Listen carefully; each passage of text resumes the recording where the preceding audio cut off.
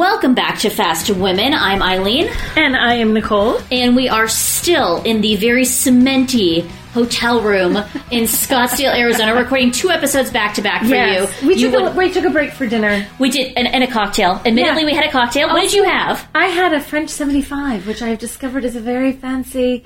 But it was the hibiscus. It's the hotel's twist on it. You had an Eileen-esque drink. Normally you're like bourbon or like old-fashioned. I'm an old-fashioned person, but now I'm like, no, I think today I'm going with this silly, goofy French 75, which was lovely. Yeah. And then because we are the fanciest, and we could have had steak and all sorts of... We had grilled cheese and chicken fingers. We did, because we are classy women. We were joined by our friend Brandon from Motor One, who is just lovely. And we did a little bit of low-class, highbrow drinking and eating. Yes. 1 cocktail each, because we have to talk to you and be polite about it. Right. So we don't need me to be using any MFers. No. Like we have on that lovely vase we talked about in the last episode. Exactly. So we're going to talk... This episode, we're going to theme... It's going to be called Versus. Right? Yes. We're going to talk about lots of vehicles we've been driving lately that we haven't told you about yet, and kind of talk about them compared to the competition. But if you like lots of really heavy stats, and you like knowing like every little bit in detail about the vehicle, guess what? This isn't the episode for you. No, there are other places that will do all the nitty-gritty of comparing X minus X plus X horsepower.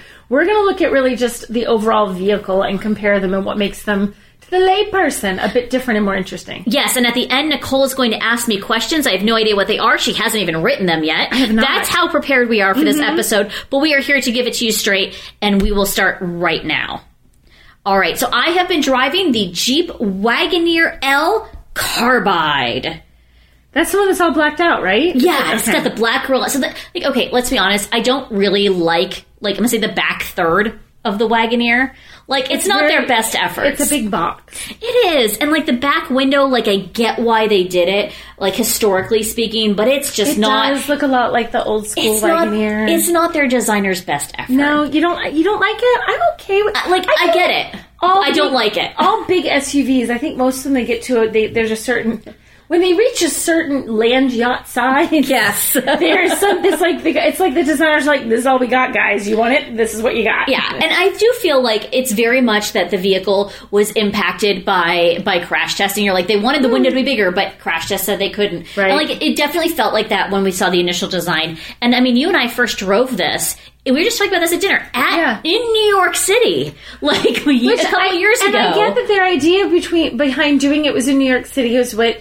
That very many shoppers they're upscale and they could live in New York City, and they drive their car out from the city to go to their fancy resort for the weekend or the lodge or whatever. But do they?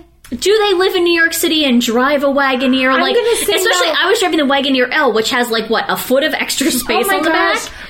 It felt so big. I'm not nervous. It's a full size pickup truck size. But it was I looked. I'm like. And people in New York City, there's no space. You can just reach one pinky out the window and you're touching your neighbor's car. And I'm like, oh my gosh, I'm going to ruin a $100,000 car in these streets. Yeah, it's a lot of car. It's a big car. It's a lot of car. But yeah, so this one has the blacked out grille. It's got surrounds on the wheel arches that are black. It has black between the windows, black roof rails, black badging, black around the window surrounds.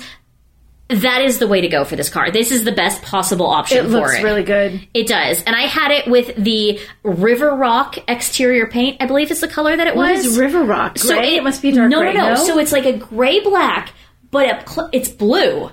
But it's just cool. Cool. From a distance, you can see it as different blue and different lights. I really like it because it kind of feels stealthy to me that it's all these different colors combined. You can get it in black, you can get it in gray, get it in a silver and a maroon and a white. But this color was just so cool and different. I really liked it. I was this is actually really cool. So had that vehicle, and I've obviously I haven't driven the L. So the L has the new Hurricane engine, which the Hurricane's the successor to the Hellcat. And there's just a lot going on there with names over at Fiat Chrysler Stellantis Incorporated. Yes. So we drove that. I drove that. First of all, the engine is fantastic. Mm-hmm. That engine there is no turbo lag. There is no want for power. And you're talking, this is not a light vehicle. It's a heavy vehicle. Yeah. It's fantastic. That engine, it's relatively fuel efficient. I mean, for a vehicle of that size, I don't know the MPG. I drove it in city and on highway. I drove it I will say this. I may have pressed the speed limit. Just a smidge. Eileen! I know, it's going to surprise you. I am shocked. But I will say this car... Are you kidding me? This car is much happier the faster you go. There's like a sweet spot between 75 and 80 where it's just happy as a clam. Yeah. Just sitting there cruising, and there's something about the electronic steering, and like it works. That is the speed it is happiest at. There's some very large SUVs like that. When you hit higher speeds, highway speed, you don't have to get that fast. You can go like 65.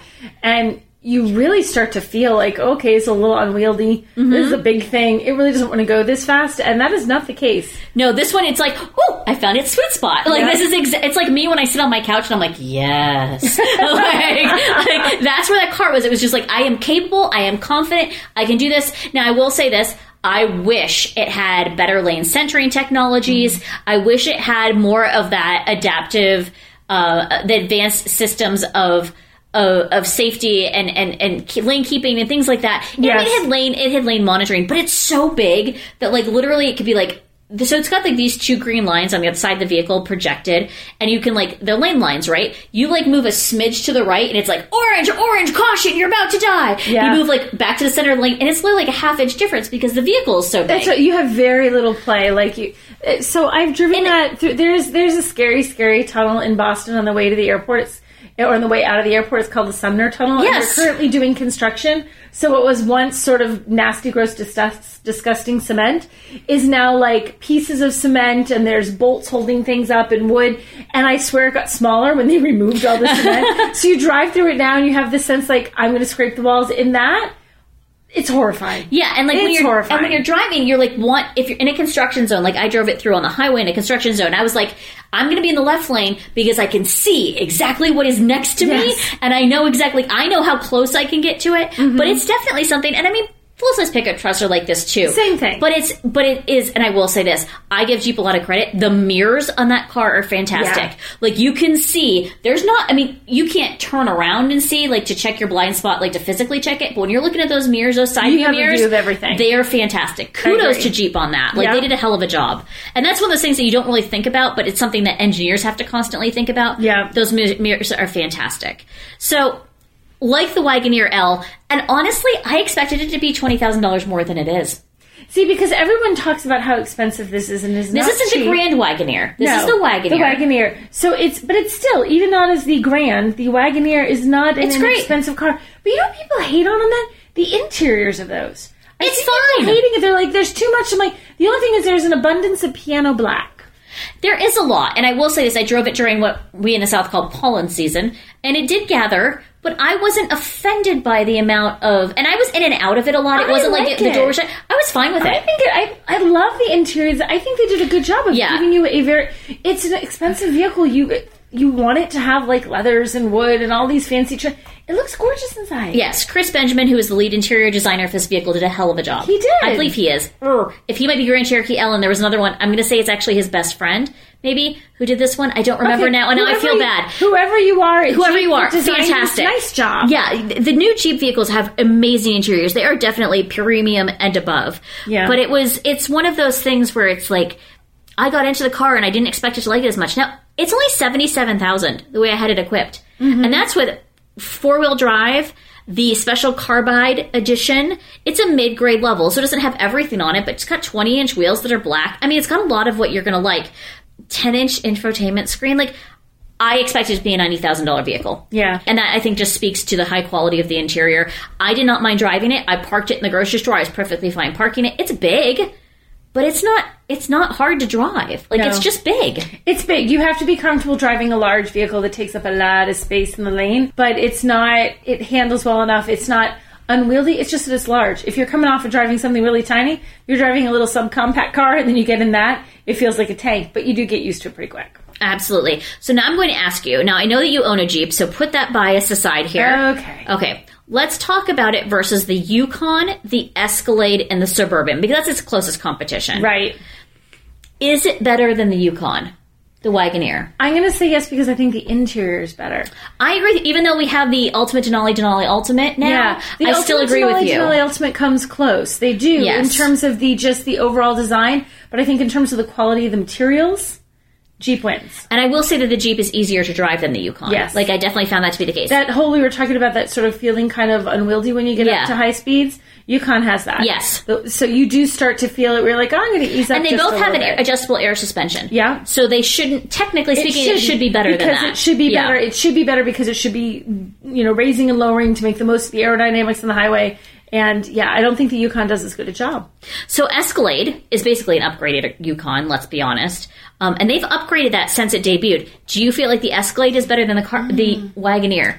I mean, that's going to, I guess, price-wise, it's going to be more like Grand Wagoneer? Yeah, because the Escalade is pricier, right? So, I mean, you're paying more. Okay, if you were to say, equalize the price between the Wagoneer and the Escalade, I don't know. That feels close. But you know what? Okay, now it's a personal opinion thing. Yeah. Really. Tell us your personal opinion. Because, I feel like Escalade is just flashier. Is it better or worse? I feel like it's a flashier interior. It's just more brash to me. It's a style choice. It's a style. That's what I mean. It's like, is it better or worse? It's just flashier. So if you want a little bit more flash, I feel like you get that in the Escalade. I feel like Jeep has the luxury, but it's a little more toned down. I mean, it's still like in your face luxury. It's just not as flashy as the Escalade. I will say, so having driven the Escalade and the Escalade, which is the Escalade V series, right. Oh my those gosh. both have very heavy engines in them. Yeah. And I feel like, to me, that Wagoneer wins out versus them, Wagoneer or Grand Wagoneer, because of this new engine. Because it makes the vehicle lighter, it's more nimble, it's easier to drive.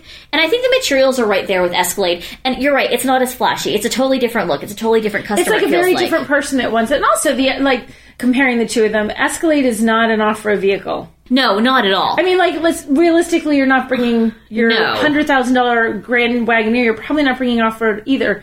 But you could. You genuinely could. You can, and we've done it. Yeah, we did some substantial off-roading in it. There's stuff you can do in the Grand Wagoneer that the Escalade, is not their thing. It's not their do. And I do feel like, so it's like whatever money that they spent on chrome and Escalade, Jeep spent that on 4x4. Yes, that feels like where we are. Skid plates, and so and a few other things to keep the car going in the Grand Wagoneer, and they're like, let's put more chrome in the Escalade. So the next thing is going to be Suburban, and I'm going to say this, personal opinion aside, I feel like the Yukon is the upgraded Suburban, the Escalade is the upgraded Yukon. Yeah, I feel like that's how that goes. So I feel like pretty accurate. Yeah, so Suburban's going to be last on our list. In terms of these four. Yes. So Suburban, Yukon, and then Wagoneer and Escalade are kind of combative depending on your style. Right. And it really is a style thing. I don't think it's style, and whether you want a 4x4. If you want a four-wheel drive vehicle that can really go off-road, you're going to go with Jeep. That's fair enough. All right, so we have debated that. When we come back, we'll debate more about the Jeep Wagoneer. We're talking about minivans, and we'll talk about electrified SUVs. We'll be right back.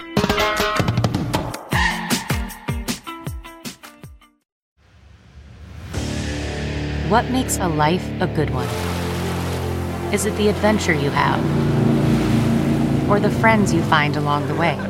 Maybe it's pursuing your passion while striving to protect, defend, and save what you believe in every single day. So, what makes a life a good one? In the Coast Guard, we think it's all of the above and more, but you'll have to find out for yourself. Visit gocoastguard.com to learn more.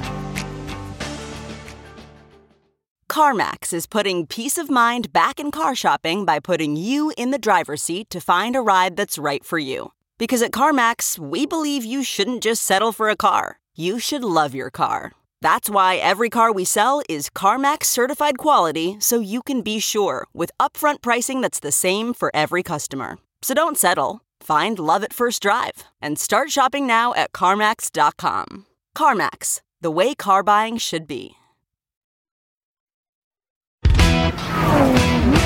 All right, welcome back to Fast Women. In our last segment, we talked about the Jeep Wagoneer, which I just drove, and Nicole's driven it before, and we drove it before that. We're very familiar with the Wagoneer at this point. We're also very familiar with the Jeep Grand Cherokee L, which is in this very unique spot where it is larger than a traditional Grand Cherokee, so it's got 3 rows instead of 2. But it's smaller than a Wagoneer, which is this kind of land yacht luxury SUV. Right. So talk to me about that. I don't have a question about who the customer is for that, because I understand, like, it's somebody who wants a third row if they have to use it, but also wants to be able to put it down or put the dog back there and has extra cargo room. Like, I totally understand the Grand Cherokee L. And I think that, the the thing is with the Wagoneers, when you start getting up to them, you're going for a much more premium vehicle, and you're paying a pretty penny for that, right? So if you still want like Jeep capability, you still want Jeep, you still want that third row, but it's like I don't want all the fancy that comes with going to the next vehicle, like truly that's a whole new vehicle up the lineup. The L makes a lot of sense if you have the extra cargo that you want to bring along. And if you have a big family, you probably, you sometimes you have, just try to get away for a weekend. With 4, it's crazy. If you have, 5 people or 6 people, you really do need a lot of cargo room. I really like the Grand Cherokee L. Like, I like it better than the regular Grand Cherokee. Why? I feel like to me, the Grand Cherokee almost feels like it's a little too much of everything for what it is, that like they just kind of shrunk down everything the Grand Cherokee L, and the Grand Cherokee kind of just feels like I'm just like, okay, it's got all the stuff, but it's like a little too heavy for its body. Like, it just feels like it's got a little bit too much of everything packed into one. Now, I haven't driven like a base model, which is I think probably where I'd like it because it would be lighter. Right. But also, like, I'm just kind of like, I get into it and I'm like, I just don't understand not buying the Grand Cherokee L. And that's just me. But I get why they make it. I just, at the same time, it's just like, I just don't, compared to Grand Cherokee L, I feel like Grand Cherokee L is just so much better. Like, and it's a completely personal preference. Like, we could spec it out. We're not going to spec it. Right. Personal preference, Grand Cherokee L is the way to go. Hands down, I would own one. I like it that much. I don't like the Grand Cherokee. And it doesn't make sense. See, and I actually, okay, so here, you're wrong. No. Well, all right. So, no, I like them both, but I like the just straight up Grand Cherokee, and that's actually the one I most recently drove. I had the Grand Cherokee Summit Reserve 4xE. So you like my driveway recently. Okay, so do you like, I felt like when I drove the Grand Cherokee 4xE that it was very heavy. I do feel the weight of the battery in that more than I feel, like I was just kind of like, this kind of feels like it's wearing it down a little bit more than it should. Yeah, you do feel the weight of the battery, but to me it's not a cumbersome thing, and I like, they don't get the world's best fuel economy. It felt very tank-like. So, like, I feel like I could run over crap in that vehicle. Well, you can run over crap. I did not kill anything in it, but we did get, like, almost 16 inches of snow while I had that. I wanted it out of the driveway. It was in the way of plowing it. So I just, like, what happens if I just throw this puppy in reverse and hit that? And it just went through. I was exhilarating. Like, I had to work my way through the, 3-foot snowbank. Yeah. It was not that. It was a much... But it was just like whoa, right through. I'm like, I'm in the street. And I live in a rural neighborhood. There was nobody around. I'm like, that went right through that snowbank. So I love that it does just plow right through stuff without hesitation at all. Honestly, that's why you buy a Jeep, right? Yeah. So you can go through. Now, I will say, we talked about this a little bit 2 weeks ago. I was driving the Ford Bronco Sport through the snow, and there were a lot of people with Jeeps, and I was like, why are none of you driving like I'm driving? Like, all of you, this vehicle, it was made for more. Well, it was made for more. And Jeeps are hugely popular in New England because of the snow. Like, that people are like, where are you getting a Jeep? It's not because I'm going off-road. It's because of the snow. And we drive them like, we drive them like they were God intended. And we plowing the good Americans we are. Right through, like, I don't even stink and plow. Wham! I got a Jeep. So absolutely. Okay, so we talked about Wagoneer versus Grand Cherokee L. Let's talk about Grand Cherokee L's competitors. Telluride, Palisade, and the new Kia EV9. I feel like those are kind of its key competition. So we haven't actually driven the EV9 yet. No, we haven't. And we don't have specifics about it yet. Very light on specs. And honestly, there's a lot of speculation out there about things, but Kia is confirming very, very little about this car. We'll know more the week following when this podcast airs. We will have been at the briefing. We'll have seen it again in person. All that jazz. So we'll have a little bit more. But I feel like the EV9 could give it a run for its money because of the money. I think it's going to be really, really well priced. I agree with that. I do feel like it's really well priced. It, again, has 3 rows. It's a different type of interior hospitality. It's much more like Grand Cherokee and Grand Cherokee L are very plush. You get into it and you're like, Jeep made a point to make this very premium. Kia has made the EV9... It's not that it's not premium. Right. It's different premium. It is very much like when you get an Ioniq 5 and Ioniq 6 and you're like, okay, this... And I'm not giving away anything with Ioniq 6 because people have seen it. But like you get into it and you're like, this is Kia premium. Yes. Like it's a different level. And it's actually a little... It's like... I want to say it's almost...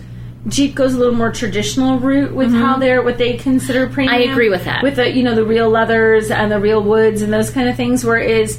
Kia and Hyundai, like they tend to go more like we're using more sustainable things So it's a leatherette that's sustainable, and this was made from, fishing net, and this was made from recycled water bottles, and this paint came from, the charcoal that was, came from tires, and like all these, they use all this weird stuff in a good way to make, but it doesn't give you that traditional look inside of a car. It gives you a very unique look, but it's entirely different and much more.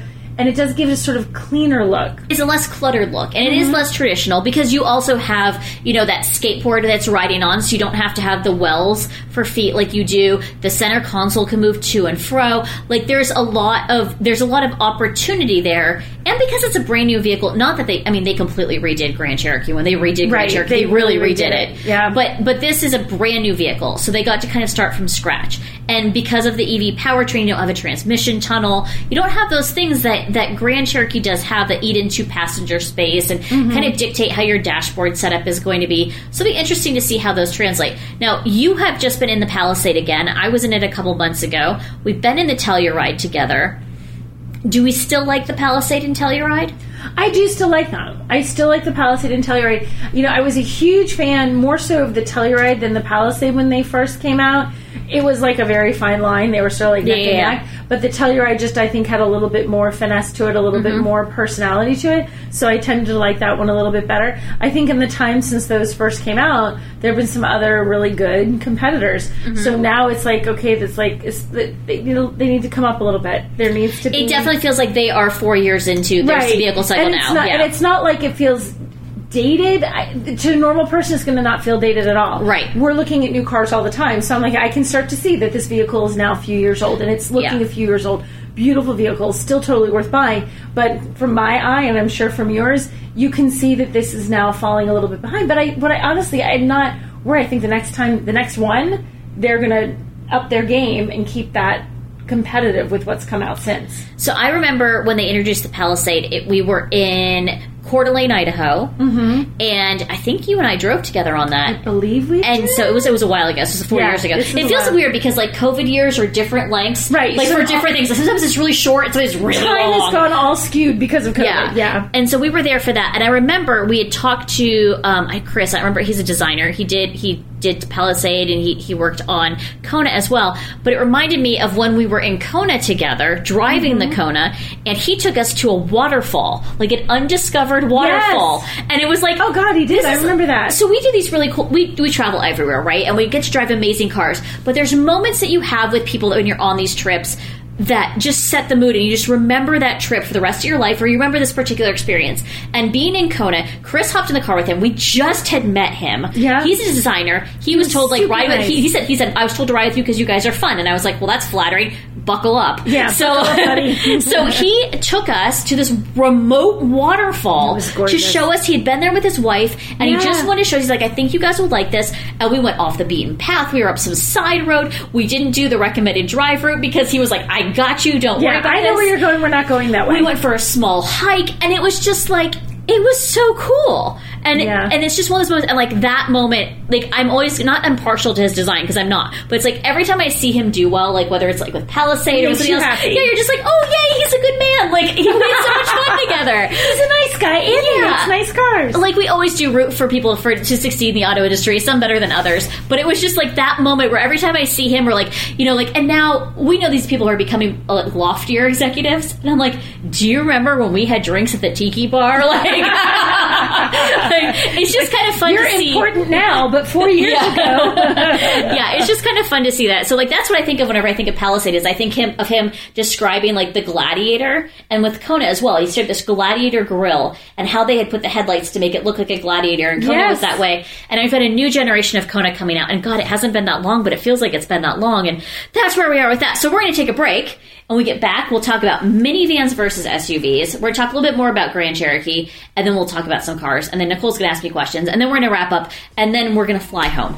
Yeah, pretty much. That's how it's going to go. Sleep in there somewhere, hopefully. A few hours. We'll be right back.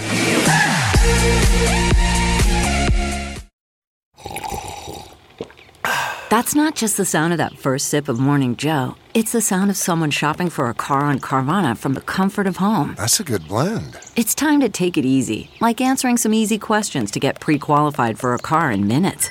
Talk about starting the morning right. Just like customizing your terms so your car fits your budget. Visit Carvana.com or download the app to experience car shopping the way it should be. Convenient, comfortable. Okay, picture this. It's Friday afternoon when a thought hits you. I can spend another weekend doing the same old whatever, or I can hop into my all-new Hyundai Santa Fe and hit the road. With available H-Track all-wheel drive and 3-row seating, my whole family can head deep into the wild. Conquer the weekend in the all-new Hyundai Santa Fe. Visit HyundaiUSA.com or call 562-314-4603 for more details. Hyundai, there's joy in every journey. All right, welcome back to Fast Women. We're going to discuss minivans, which is not the most sexy topic. It's not? But I think it's important. Because I feel like I was going to try and compare it to something. All I can think of is bodily functions we don't talk about, but we all have and have to deal with. I don't really want to go there right now. So minivans, right? That's like the thing where you're like, as a teenager and like as a 20-something, you're like, I will never own a minivan. I'm not a minivan person. I will never own one. And then you come to like 3 kids and you're like, you know what? I need a minivan. Okay, can I just be honest? I bet a friend that I would never own a minivan when I was pregnant with my first child. I'm like, how old do they have to be before I've won? I'm like, they're 19. I feel like you've won now. They don't live at home. I think Rafe owes me $10. Yeah. What I'm getting at. I think there are minivan people out there, and then there are people who are adverse to the minivan, and then there's also people who are like, this is best for my lifestyle at the moment. And minivans, love or hate the way they look, are extremely functional for families. They're so easy. Because, if you have kids and you're trying to get them in the car and you can just, like, pop open a sliding door and they can pile in. From both sides. From both sides. It is so much easier. And just in terms of them getting in, as a parent, like, the load floor is really low. Yep. So they can step right in when they're smaller than they can step into an SUV. And if you've ever seen kids run into an SUV and then fumble the fact that they have to step up as far as they have to step up. Yes. And do that face-first fall thing into the footwell. You avoid some of that. You avoid some bodily injury. We talked about this when I had the carnival a few weeks ago. I sat on the side of it and put ski boots on. When you've got little kids, I can't tell you how many times you put the kid on the side and you dust off their feet from sand or dirt or mud, or have them kick off their shoes so they can get in the car, that you put them in a bag or whatever. That is a real life scenario that a minivan really and that's not something that happens a little bit. Like, kids go to the playground all the time. Oh they get dirty. Kids are awful and dirty. They're always filthy. They're filthy little monsters. Filthy little monsters. We love them. They're filthy little monsters. And so it's one of those things where, like, a minivan does make your life easier in many, many ways for families. So I have to say this. You're an SUV person over a minivan. I don't have kids of my own, so I never had to worry about it. I appreciate a minivan. I like the Carnival. Kia Carnival is a fantastic minivan. What is an SUV that you'd be like, I wouldn't buy that, but I would instead, like, okay, would you buy the Highlander or would you buy the Sienna for a family practicality's sake? What about me? I would buy the Highlander because I'm anti. Okay, pretend you're not just like stoically anti-minivan. I can't buy a minivan. It will hurt my soul. I'm sorry. I love you all that designed them. I can't. It was like a little stab into my heart. I can't do it. But practically, the Sienna would make more sense. Now, but how do you feel like Sienna versus Carnival? Because we've driven the Sienna together. Oh, Carnival. We've driven the Carnival. You like the Carnival better? I like the Carnival better. Why don't you like the Sienna? Why do you tell Toyota you hate them? I hate them, Toyota. No, it's not that I hate the Sienna. I just like the Carnival better. I think the Carnival... this is terrible. I like the Carnival because it looks less like a minivan at first glance. which is the most superficial, horrible reason. But I like the styling of it, and I do think it actually has the interior, I found it very, very comfortable. I actually took that one for a road trip with 2 other adults along for the ride, and I think we had 3 kids with us. And so we'd had 2 vehicles because we couldn't quite out, and everyone wanted to ride in the Carnival because they thought it was more comfortable. Everybody liked it better, and we squished in there. And so it was just it really did work out well for having a lot of people. It was comfortable, it was quiet, it was easy to drive, and it felt less minivan than some minivans. Minivans always feel like a little bit like whales. Yeah, because there's so much open cavity space. There's just these giant floaty... Yeah. I'm floating. I'm literally making... You are floating. Motions like a balloon, like she doesn't know what floating means. So they have this very floaty feel to it, and I feel like the Carnival has less of it. I would agree with you there. I also hate the Sienna. I'm going to be honest with you. You hate the Sienna? I hate the Sienna. Why do you? So you're the one that hates Toyota. Yeah, I do. I hate Toyota with a burning passion and fire. So why do you hate Toyota? So I hate Toyota because show me where it hurt you. I don't care for numerous things about the Sienna. The number one thing is I feel like it's cheap. I feel like Toyota went into it and they were like, where can we cut costs?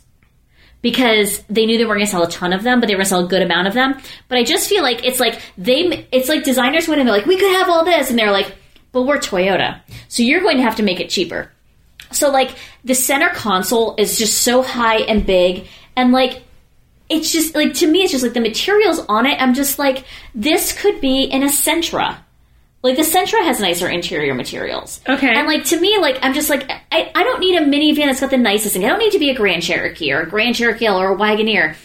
I need it to not look cheap. And, like, every Sienna I get in, I'm just like, this feels cheap. The dashboard looks cheap. The display looks cheap. The center console looks cheap. Like, everything about it, I'm just, like, unimpressed. You know what it is? There's nothing, even in its fanciest, the highest trims I've driven, and I've driven a bunch of Siennas over the years. Yeah. So I'm sure I've had a pretty good breadth of trims.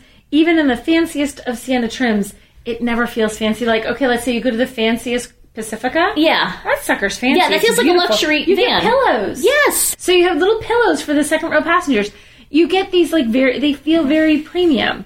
Somehow Toyota doesn't quite... And I don't know what it is. And there's like... And like Honda feels somewhere in the middle. Like Honda's in the middle. It's in the middle. But like every time I'm in the Sienna... And I also think that road noise is a huge problem in the Sienna. We talk about it being wallowy. Yeah. But like I just feel like... I'm like, this just feels cheap. Like I feel like they were like, well, we can cut the foam by half. And that'll save weight, and that'll be better and more efficient, and that'll be... It's like, maybe, you know what, I'll take 2 less MPG if you make it so I don't have to hear the wind whirling by me. Like, that's how I feel about Sienna. Like, I'm just like, I don't understand, besides the fact you like Toyotas, and you've heard that they have a good reputation, because that's what they were 15 years ago. Right. Like, I don't know why you would buy the Sienna over the Carnival, or over, like, the Odyssey, or... The Pacifica to an extent. Like, the Pacifica is aging. Yes. That's very evident. But, like, still. I just can't imagine a scenario where I would want the Sienna. Even aging, I think the Pacifica has a better interior than the Sienna. Yeah, I would agree with that. Absolutely. Yep. All right, so let's talk about Grand Cherokee 4xe. You drove it. That is the plug-in hybrid. It gets, what, 30-ish? 25 to 30? I think it's about... I want to say 26 is the number I have in my head for... But that could be wrong. But yeah, it's like 25 to 30 range for all electric driving. That's not bad. No, like, that's fine. That's daily driving. You're fine. Okay, so there's a couple other vehicles that it competes against. There's 4. You and I have driven 3 of them. Well, I've driven at least 3 of them. I haven't driven the 4th one. So there's the Sorento, the Kia Sorento plug-in, the Lincoln Aviator plug-in, Volvo XC90 plug-in, and the Range Rover Sport plug-in. Out of those, which is your choice? Which of those competing vehicles is my choice? Range Rover. Why the Range Rover Sport? Because I think I like the look and feel of the Range Rover Sport. It has some of the capability, so you can do stuffs in it. You can, that whole capable Jeep thing. You can do stuff in the Sport. And I like the look and the style. And it does. I mean, it's not a cheap vehicle. It has a premium look and feel to it that I like. I really liked that car. I agree with you. I will say every time I drive the Volvo XC90, I want it to be better because I really like the Volvo. Yeah. And it's not going away. They're just going to keep refreshing it for a little while they get that EX90 off the ground. Right. But I really like the Range Rover Sport. I think it really looks good. There's some paint colors we had it in. We were in Madrid separately but together to drive it, and I like there's some blues and some like virgin on purple, like some indigos that are really striking. It's really striking. It has great styling to it. It has a presence to it, and I like how it handles as well. It feels like a solid vehicle. Like when you're driving it, it feels solid. It feels like it would be able to handle the aforementioned snowbanks that are everywhere in New England. It does feel like it's sturdy and capable, and I like that. I want that in any SUV. I agree with you on that. So Sorento PHEV, it's been a little bit since I drove the Sorento PHEV.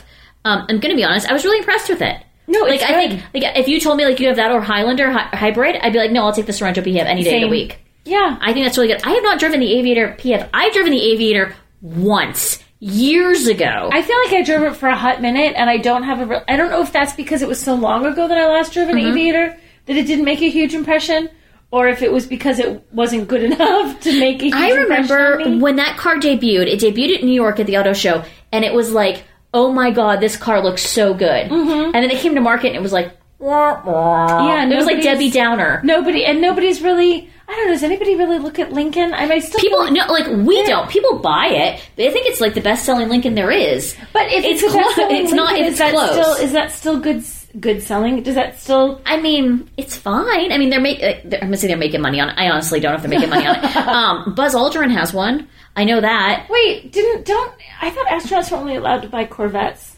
Well, not no mo. And honestly, have you seen Buzz Aldrin? Do we want him in a Corvette? Probably like, not. I feel like we're past that point. Probably the man can barely walk. He did just get married, but he can barely walk. He did to this very much younger looking lady, and good for you, Buzz. Good for you, Buzz. Yeah, and actually he got married. Our friend Wendy from Genesis was at an event that he had gotten married earlier that day. Yes. Like, he got married, and then he came to the event. She's like, oh my god, there's Buzz Aldrin. Yeah. I mean, I guess when you're 90, I don't know how many times he's been married. I feel like he's been married a couple times, though. There has to be a few in there. I mean, honestly, though, if you're like, guys, I went to the moon, you're going to get some ladies. You're not going to have a hard time finding a chick. Yeah, that's let's just be honest. And we can say that as women. Yes. All right, so we like the Range Rover Sport the best. I agree with you. I think that design of the Range Rover Sport is fantastic. I liked it. I would own a Range Rover Sport. I very much enjoyed it. 4 times. 4 times you've enjoyed it? No, Buzz Aldrin has been married. Oh.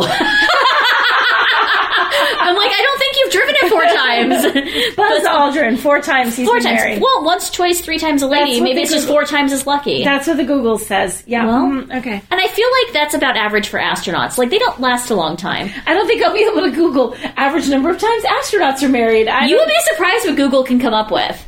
We'll see. All right, well, you research that. We will take a break. We'll come back. We'll talk a little bit about some sedans, some off-road stuff, and then Nicole's going to ask me some questions before we go to sleep and then go to the airport.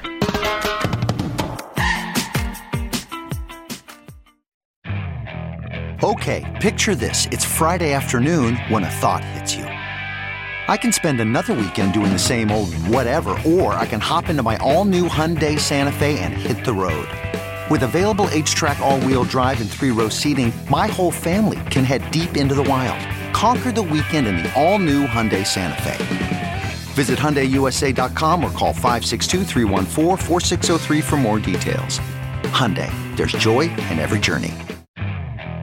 Okay, picture this. It's Friday afternoon when a thought hits you. I can spend another weekend doing the same old whatever, or I can hop into my all-new Hyundai Santa Fe and hit the road. With available H-Track all-wheel drive and 3-row seating, my whole family can head deep into the wild. Conquer the weekend in the all-new Hyundai Santa Fe. Visit HyundaiUSA.com or call 562-314-4603 for more details. Hyundai, there's joy in every journey. All right, welcome back to Fast Women. Nicole has been Googling, trying to find out how often astronauts get married. Nicole, what has the Google said to you as the very first result? Okay, my very first result is space sex is serious business. So I think that answers the question. No, you can't just Google this answer. I feel like I have more questions than answers now, and I don't want to Google some of those. No more Googling of this. No, so turn Safe Search on, please, if it is not already. I know you're an adult, but please turn it on. Okay, so setting space sex and astronaut marriages aside, let's talk a little bit about Nissan. We talk a lot in the industry about how Nissan feels very lost right now. Mm-hmm. But there are some things that Nissan is doing very, very well. We both like the Ariya. We think it's a good vehicle. Mm-hmm. But it's not really, it's kind of started just going on sale. That is what it is. Leaf is going out. The Nissan Altima and the Nissan Sentra are 2 of the best things that Nissan has going for it right now. People aren't buying sedans like they used to. But if you have rented a car lately, there's a pretty good chance you've had an Altima or a Sentra or a Versa. Let's specifically focus on Altima for a moment. I recently drove the Altima SR, which is a mid-grade level Altima. Something it has going for it is it has a really good interior. Like, I was actually kind of impressed with it. Really great infotainment system. It's got a new generation of infotainment. I'm going to call it widgets because that's what Jeep calls them, and that's what is it coming to my head. That's in your head now. Because we were talking about Jeep. It's got the configurable. I think it's Android Auto based sort of configurable screen where you've got different things. Huge upgrade from what is currently in most Nissans. Mm-hmm. They get points for that. I give them that. They're finally on the right track with that. It wasn't the most stable in the car. There were a couple times it crashed while I was driving. I don't know where The in the production infotainment, not the car. Yes, not the car. The car was great. I don't know, where it was in the production cycle. There were sometimes I had issues with. There was one time I pulled over because the screen just shut off. But that could be a faulty part. I don't know. I'm going to give Nissan the benefit of the doubt with that because they have a long track record of the infotainment systems actually working exactly as they're supposed to. Giving them the benefit of that with that. That being said, that car gets tremendous fuel economy. It has what is about 500 miles of range. Yeah. So it's like the Crosstrek where you and I were talking about. Like 500 miles of range is You not can drive anything. a long ways before you have to Yes. worry. It's great for a road trip. It's relatively comfortable. It's a little loud, but it's fine. But it's a great vehicle. Like, I would not be upset if I had a daily Altima. Yeah. I mean, it wouldn't be my first choice, which I think is the problem that Nissan's running into. Yeah. Like, I would want an SUV. But Altima's a great vehicle. Sentra, the same thing. And I can't believe those price points are what they are. Yeah, that's the thing. You're not getting the super premium kind of top trims that you get in some brands when you're going with Nissan. Yeah. But it's nicely equipped for the price.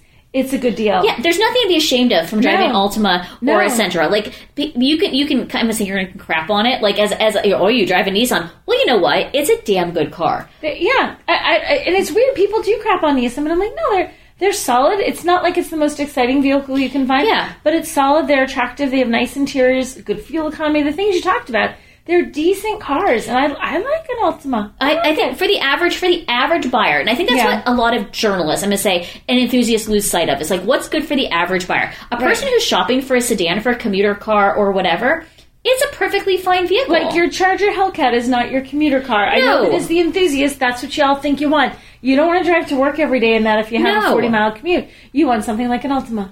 Absolutely. And so something like an Altima would be a Hyundai Sonata, a Kia K5, or a Toyota Camry.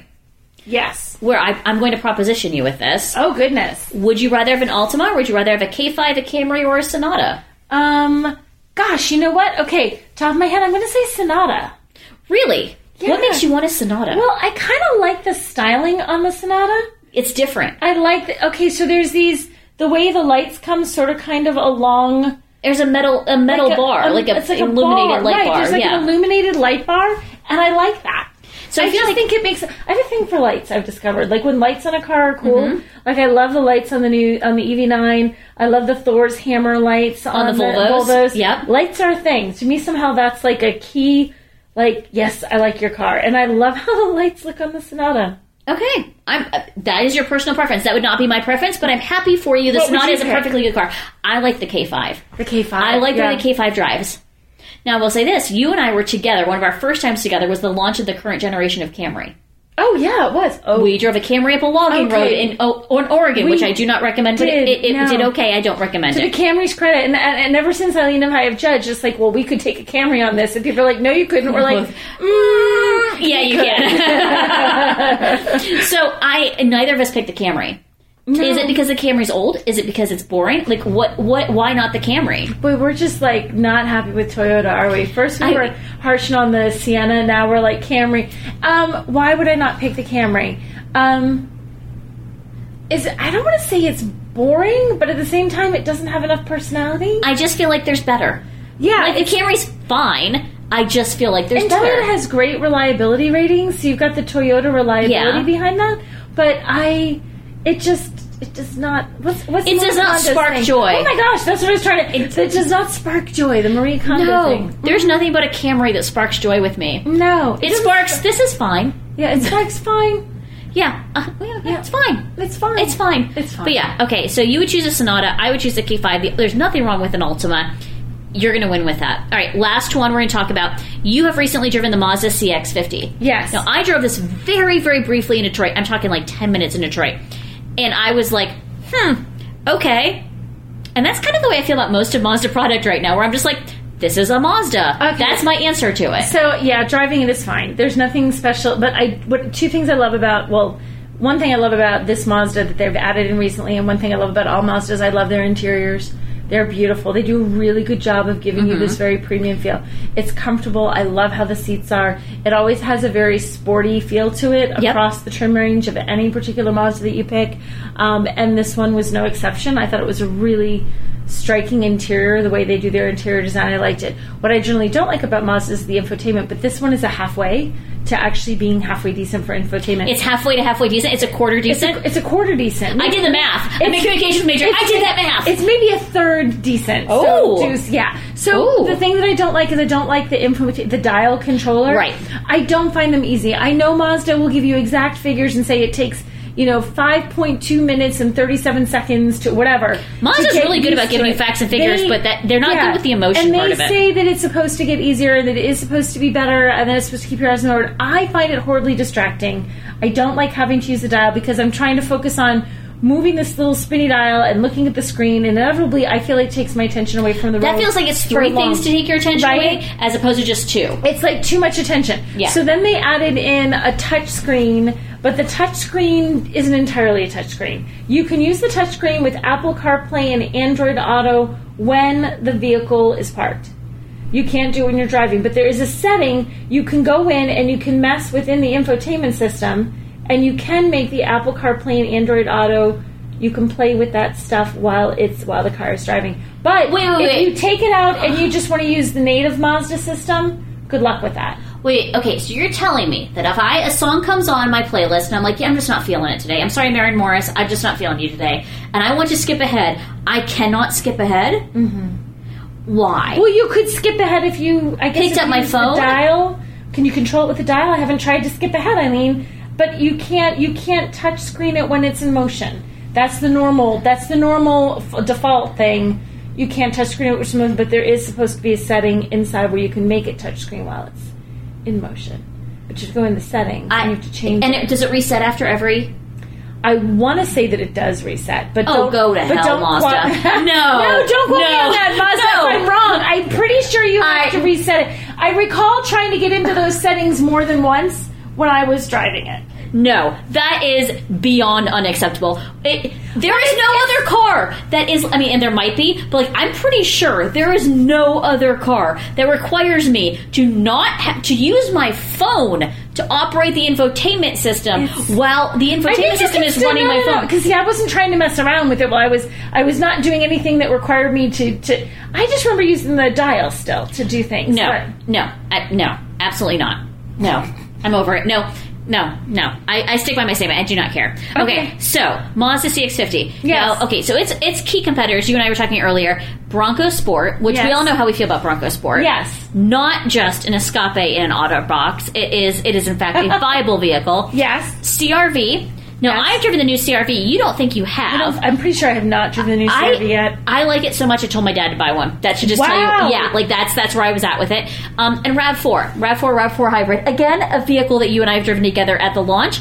We drove this new generation. I had an allergy attack. You rushed me to an Asian grocery store to purchase Benadryl and Red Bull I could shotgun Benadryl, which is things, a whole different friendship level. Okay, so let's talk about this. So, CX-50, they say it's an off-roady vehicle. Now, Bronco Sport is far more capable off-road. I would put this in the category of, RAV4 off-roading. It can go on a trail, but that's about it. Yeah, it can go on a trail, and that's about it. And it can go... It is not...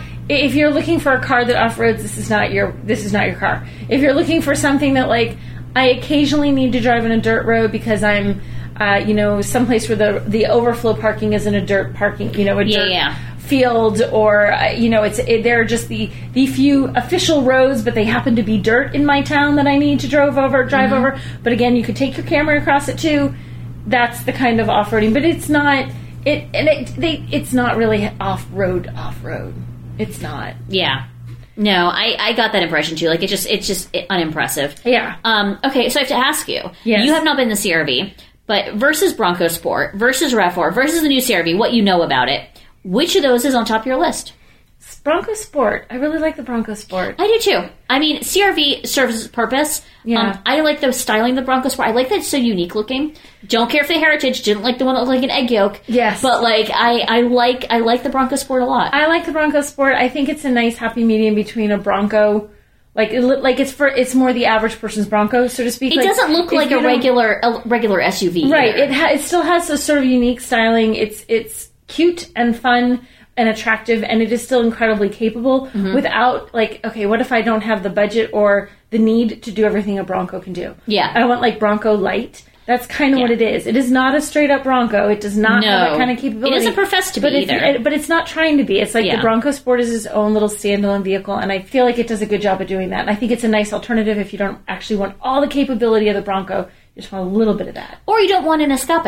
And that's what we're seeing with the sales numbers. Like, it's selling just as well as the Escape. Yeah. I would do the Sport before I would do the Escape. 100%. 100%. Okay, so do we like... I mean... I don't really like the RAV4. I'm going to be honest. I think the RAV4 Prime is the best RAV4, but I just don't like the RAV4. I just don't. I like the Prime. I am... Hey, Toyota, I found one I don't dislike. I like the RAV4 more than like what we were talking about with the Sienna. Yeah. I like it. I like it better than the Camry. I think it has a little more personal. I feel like it's a good job. I will get the job done for the price I said, and I will come in on budget and on time. It is the contractor you actually want to hire again. Yes. Yeah, like it is nothing. It professes to not be more than it is. And I give it credit for that. It's not my favorite. It's a very competitive segment. Yeah. But they sell a lot of them, and I know why they do. It's just not my favorite. Yeah. But I do think the new CR-V is going to give a lot of people, like, if you are a Toyota loyalist and you haven't been in the new CR-V, you should go drive it. Well, I keep thinking about it, and like I said, I haven't driven it, but when they did the HRV, yes, the difference between the old HRV and the new HRV was dramatic. That's the same thing with CR-V. And like, if the CR-V has done the same thing, then it's going to be a huge improvement. Yeah, it felt like a huge leap forward, and especially because the hybrid's the more powerful one. Like, they took that tack, and it just works. Like, it just works. And like I said, I told my dad he should buy one when he was asking me for advice, and so that tells you what I think of it. I think, honestly. Yeah. All right, so we will do that when we get back. We're going to hear more of my opinions, which I know you cherish every moment of that. Nicole's going to ask me some questions. Have you come up with questions? I do. See, that's what I was typing on my phone. Oh, fabulous. All right, so we will come back. I will answer your questions, and then we will go to sleep and wake up and go to the airport. Okay, it's time to commit. 2024 is the year for prioritizing yourself. Begin your new smile journey with Byte, and you could start seeing results in just 2 to 3 weeks. Just order your at-home impression kit today for only $14.95 at Byte.com. Byte clear liners are doctor-directed and delivered to your door. Treatment costs thousands less than braces, plus they offer financing options, accept eligible insurance, and you could pay with your HSA, FSA. Get 80% off your impression kit when you use code WONDERY at Byte.com. That's BYTE.com. Start your confidence journey today with Byte. All right, welcome back to Scorecard. Nicole, I'm ready to answer your questions. Are you ready for me to answer your questions? I am ready for answers. Eileen, question number 1. All right. Wagoneer or Grand Wagoneer? Wagoneer. Why Wagoneer? Because the pricing is better. And I feel like the only thing that I would really want on Grand Wagoneer that I can't get on Wagoneer is going to be the safety and driver assist technology. Okay. And I'm willing to let most of that slide because it's like $30,000 less. Right, you're paying a chunk of change for the extras. And so also, I don't care for the chrome. I really don't. You're not I think anti-chrome. I'm not anti-chrome. I think I'm anti-chrome on Grand Wagoneer. Like, I'm just done. Like, that's fair. Like, I was Grand Wagoneer when it launched. Now I'm Team Wagoneer. Team Wagoneer? Okay. Yes. All right. I'm still a good place to be. I'm still Team Grand Wagoneer because we had one when I was like 12. So it's that's perfectly reasonable. But it had wood paneling. I really think this does not have wood. It should have offered as an option. They made a mistake. The honey-colored wood? They have made a mistake, yes. Okay. So, minivan or SUV? For you. You have to buy one. You can't buy I have to buy one. I'm buying an SUV. You're buying an SUV? Why? Yeah. I like, first of all, I like being up in the air. Mm-hmm. I like flying high. I like an off-road SUV. If you were to ask me what I wanted to buy, if I could buy an SUV right now and I could buy anything, I would buy something performance-y. Mm-hmm. Something German and performance-y. And then my next thing would be something like a Bronco. Like, okay. I very much I like that yin and yang. Like, I'm very much a sports car, sports driver person, but I also want to be able to run over stuff. Okay. All right, that's fair. I like running over stuff that's legal to run over. Yes, of course, all in legal terms. All legal things to run over. So we're on a Kia kick here. Well, I think I know the answer because you had the last question, but would you do the Kia Carnival or the Kia Telluride? Oh, I would do the Carnival, actually. You would do the Carnival? I would. I like the Carnival better than the Telluride. Why do you like the Carnival? Because you said you like the SUV better than the minivan. Right, because I just think the Carnival is a better package. I like the Telluride. I like the drive of the Carnival better, which is something you don't usually say with a minivan. Yeah. But I do think that the Carnival is better to drive. Okay. And it doesn't have that cavernous feel like you get with a lot of minivans. I think it's almost more passable as like a regular passenger vehicle. What do they call it? They don't even call it a mini. They call it a multi-purpose vehicle. But they don't call it that. They just call that in the US. I forget what they call it in Canada. I was with some lovely Canadian journalists in Korea, and they were telling us they call it something else in Canada. Oh, really? Like, it's got a different abbreviation over there, and it's got a different abbreviation in Europe. Like, it's just marketing stuff. It's just a minivan, folks. Like, I know they didn't want it to be a minivan because... It's a minivan. It's a minivan. It's a minivan. It's a great minivan. There's nothing wrong with it. Yeah, it's a good one. I would be happy being picked up by at the airport in a Carnival, like I was when I got to Seoul, at any airport across the U.S. I would be happy with that. We could change all taxi services to the Carnival. I would be happy with that. No problem with that. Taxi services, be gone with your taxis. I don't need your RAV4 hybrid. Like a fleet of Carnivals. I would like a fleet of Carnivals would be lovely. I would accept a fleet of Carnivals.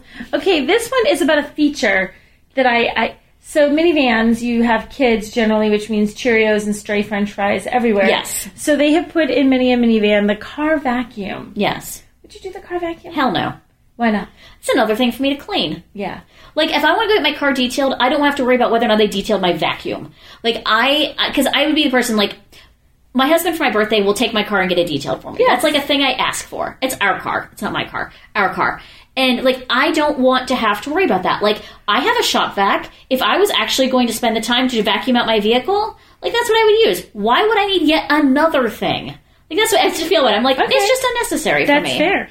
Because everyone gets really excited about the car vacuum, and every time I've tried to use one when I've had a minivan that has one, I always feel like it's the most awkward. Like I'm a skit from a slapstick comedy. Like, I can't pull the hose out. And I will say this, though. I miss, and this is where I live in the South, they don't have a lot of self-service car washes like they used to. I think those are kind of going away everywhere. But I remember as a kid it being a big deal when, like, you went to the car wash, you could clean your car. You could help clean your car, and then the kids helped vacuum it. Yes. And I remember as a kid think that was the coolest thing, and I didn't realize what a racket my mom had going. Like, she's like, hey, honey, you want to clean the car? Yeah, it was powerful vacuum that could suck you in. Like, that was really cool. So I think that might be why I'm also partial to it, where I'm like, I could just go, like, industrial hose it for $1 and quarters, and like, I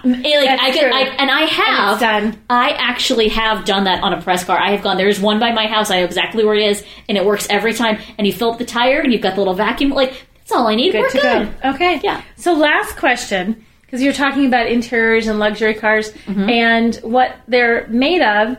And does a luxury car have to have leather and wood, or can a luxury car still look like luxury with, like, sustainable, non-traditional materials? It does not require leather. And I think the perfect example of this is the new Volvo EX90, which has a lovely wool blend seat that is just gorgeous.